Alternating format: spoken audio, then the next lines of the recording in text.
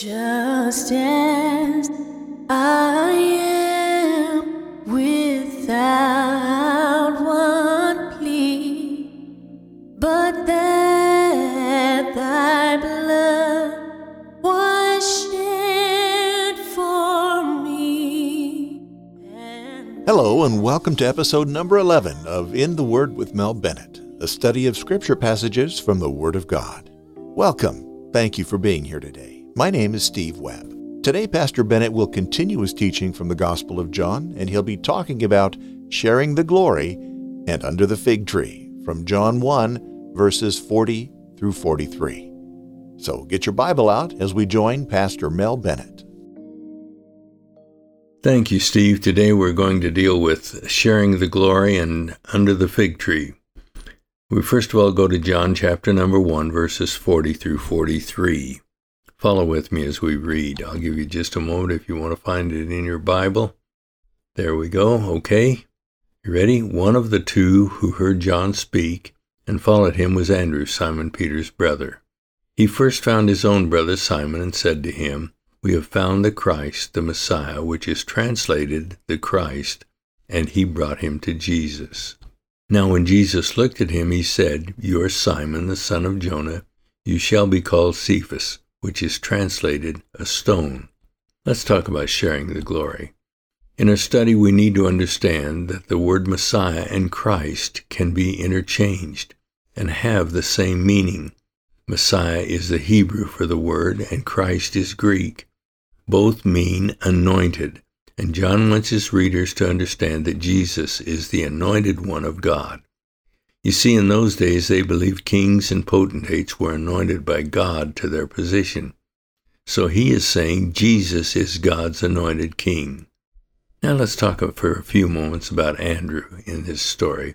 We'll call him Andrew the Humble. Not much is said about Andrew in the Bible. However, what we do know of him tells a great deal about his character. In fact, he is one of the most attractive characters in the whole group of apostles. I believe there are two outstanding characteristics of Andrew.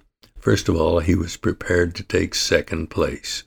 He always seems to be identified as Simon Peter's brother. He constantly was under the shadow of Peter. People might know who Andrew was, but they always knew who Peter was. Andrew was not one of the inner circle.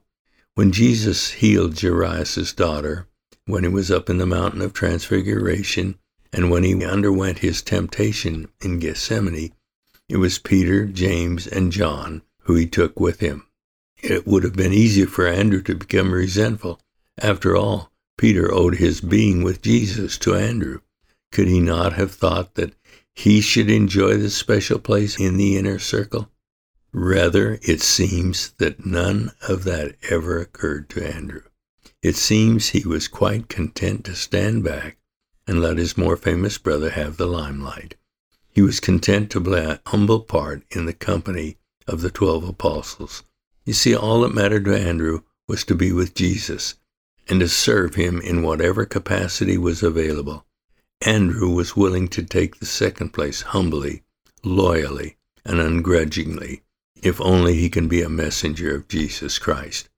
This should be the example we should all willingly follow, to be a part of the people of God who are with Jesus. Secondly, we see that he was a man who was always introducing others to Jesus. There are only 3 times in this gospel that Andrew is brought to center stage. There is the incident here where he brings his brother Peter to Jesus.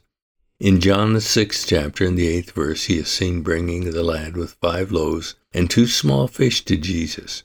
Finally, in John 12 and 22, he brings the inquiring Greeks into the presence of Jesus. It seems to be Andrew's great joy to bring others to Jesus. He wants to share the glory with others.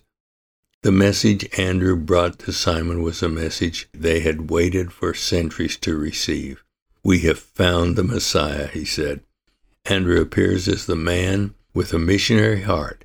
He spends his life bringing people to Jesus. God give us that kind of a heart that wants and constantly desires to share the good news with others. Secondly, let's look at Peter the Rock. First of all, we saw Andrew the humble. Now we see Peter the rock. Note that Andrew first told his brother, you see, evangelism always starts at home. That is sometimes the hardest place to start, isn't it? Yet it should be the first place we all go to tell our family about our faith in Jesus Christ. You see, when Andrew brought Peter to Jesus, Jesus looked at Peter. The word in the original describes a concentrated inner intent gaze. It describes a look that not only sees the surface, but looks into the very heart of man. When Jesus looked at Peter this way, he immediately said, you are Simon, you shall be called Peter, meaning a stone. In the Old Testament, a change of names often denotes a new relationship with God. For example, Jacob became Israel, and Abram became Abraham. When a person comes into a new relationship with God, they become a new person.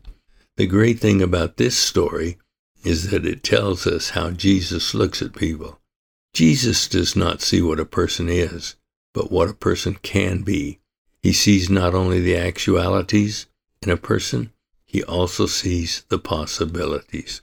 When Jesus looked at Peter that day, he saw not only a fisherman, but he saw one who had the possibility to become a strong leader in this new church God was building. Upon his eventual testimony of who Jesus was, the Christ, the Son of the living God, the church would be built. Certainly it was not on this up and down Peter that the church stands. He walked on the waves, but he also sank beneath the waters. He gave a great confession, but he also denied the Lord. And on it goes. Jesus could see beyond the failures, and the Lord knew there was an instant insight into his divine nature and his redeeming work.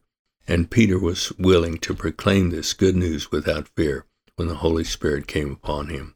Thank God when he looks at us, he sees us not only as we are, but as we can be. He says, give me your life, and I will make you what you have it in you to be. Jesus is the one who sees and who can release the hidden hero in every person. Now join with me as we talk about the person under the tree. John the 14th chapter, verses 43 through 51 tell us these words. Verse 43, the following day Jesus wanted to go to Galilee, and he found Philip and said to him, follow me. Now Philip was from Bethsaida, the city of Andrew and Peter. Philip found Nathanael and said to him, we have found him of whom Moses in the law and also the prophets wrote, Jesus of Nazareth, the son of Joseph.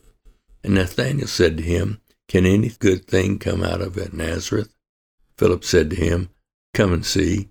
Jesus saw Nathanael coming toward him and said of him, behold, an Israelite indeed, in whom is no deceit. Nathanael said to him, how do you know me? Jesus answered and said to him, before Philip called you, when you were under the fig tree, I saw you. Nathanael answered and said to him, Rabbi, you are the Son of God. You are the King of Israel. Jesus answered and said to him, because I saw you under the fig tree, do you believe? You will see greater things than these. And he said to him, most assuredly I say to you, hereafter you shall see heaven open, and the angels of God ascending and descending upon the Son of Man. You see, as the Gospel of John continues, Philip is called to follow Jesus. He is a rather obscure figure among the disciples. It makes us to know that the Lord has room in his work for the common as well as the brilliant. Jesus said to him, follow me. By this, Jesus always meant, come, be my disciple, enter into my thoughts, take this journey with me, adopt my ways, cherish my ideals, accept my guidance, and receive my salvation. All of this today and for all time is what it means to be his disciple. It appears he immediately goes, that is, Philip goes, and gets Nathanael. Now Nathanael seemingly is not convinced that the Messiah has come and wants to start an argument. Can any good thing come out of Nazareth? Very few people have been argued into Christianity. Often our arguments do more harm than good. The only way to convince people of the supremacy of Christ is to confront them with Christ. The presentation of the story of the cross is what wins people to Jesus. So Nathanael followed Philip and came to see Jesus. But what happened next was that Jesus looked into the very heart of Nathanael. Notice what Jesus said. Here is a true and genuine Israelite, a man in whose heart there is no guile. The psalmist said, Blessed is the man unto whom the Lord imputeth not iniquity, and in whose spirit there is no guile. Psalms 32:2. The prophet Isaiah said, He hath done no violence, neither was any deceit in his mouth. Isaiah 53:9. Nathanael was surprised that anyone could give a verdict like this so soon, on so short an acquaintance, and he demanded how Jesus could possibly know him. Jesus told him he saw him seated under the fig tree. One can't help but wonder if there is any significance to this statement. It was a statement which any devout Jew would recognize. To the Jew, the fig tree stood for peace. Their idea of peace was seen when a man could be undisturbed under his own vine and his own fig tree. 1 Kings 4:25 and Micah 4:4 bear this out. Further, the fig tree was leafy and shady. It was the custom to sit under the roof of its branches and meditate. No doubt this is what Nathanael was doing. He could have even been thinking of that day when the Messiah would come. Now Jesus had seen into the very depths of his heart. You cannot help but wonder what was going on through Nathanael's mind that day. Here is a man who understands my dreams, he must have thought. Here is the one who knows my prayers. Here is the one who knows my innermost longings, longings which I have never told anyone. This must be the Son of God, God's anointed one, the Christ. I cannot help but think that Jesus smiled. It was as if Jesus said, Nathanael, I'm able to do more than read your heart. I can be for you and for all men the way that leads to heaven. We must see it through Jesus alone, that people can find the way to heaven. Nathanael stands for the person whose heart is cleansed from pride and prejudice, and who sees in Jesus the one who satisfies the longing of their hearts. No matter how hard we seek, we can find and know Jesus Christ. Listen to the words of this song Bill and Gloria Gaither wrote a few years back. I underlined some lines, and I'll tell you when I underlined the lines and italicized them. That song is Hear My Song, Lord. Hear my song, Lord. You fill me with music. And then I underlined these words. Hear my words, Lord. You fill me with praise. And then take this moment. I just can't waste it. This one is yours, Lord. I give you this day. When I'm hungry, you feed me living bread. When I'm thirsty, waters of life. And then I underlined this. I will not fear. You're always with me. Every need I have, you satisfy. And then the chorus reads like this. Hear your children, O Lord. We are lifting our praise to you. Let singing like incense now rise to your throne. And then I underlined this. Come dwell in the place, hallowed out for your spirit. And then come make of our praises your temple, your home. Oh, hear my song, Lord. You fill me with music. Hear my words, Lord. You fill me with praise.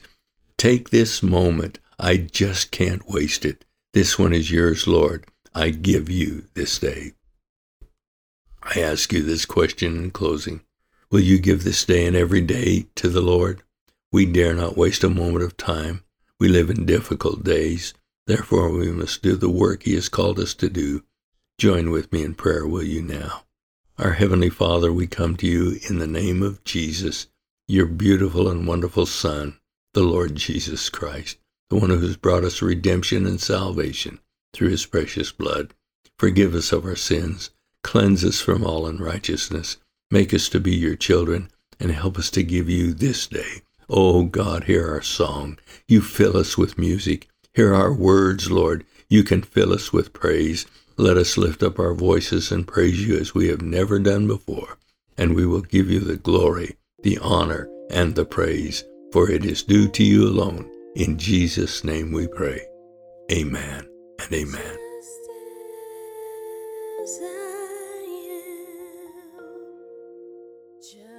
In speaking of Andrew today, Pastor Bennett said that Andrew appears as the man with a missionary heart.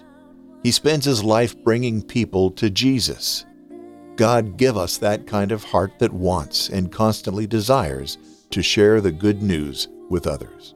What an appropriate prayer in these troubled times. If today's study touched your heart, I know that Pastor Bennett would love to hear from you.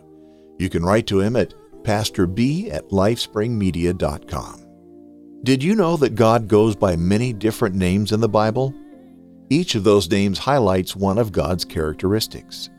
I host a podcast called In Touch with God's Character at lifespringmedia.com that you might enjoy. Each episode is only a few minutes long and could spark a devotional time of prayer for you. You can find that podcast at lifespringmedia.com. Be sure to join us again next week when Pastor Bennett continues his study of the Gospel of John. He'll discuss the wedding that Jesus attended in Cana, and he'll look at turning the water into wine from some different viewpoints. If you enjoy these messages from Pastor Bennett, how about telling a friend about the podcast, won't you? Until next week, may the Lord bless you and keep you. May he make his face to shine upon you and be gracious to you. May the Lord lift up his countenance upon you and give you peace.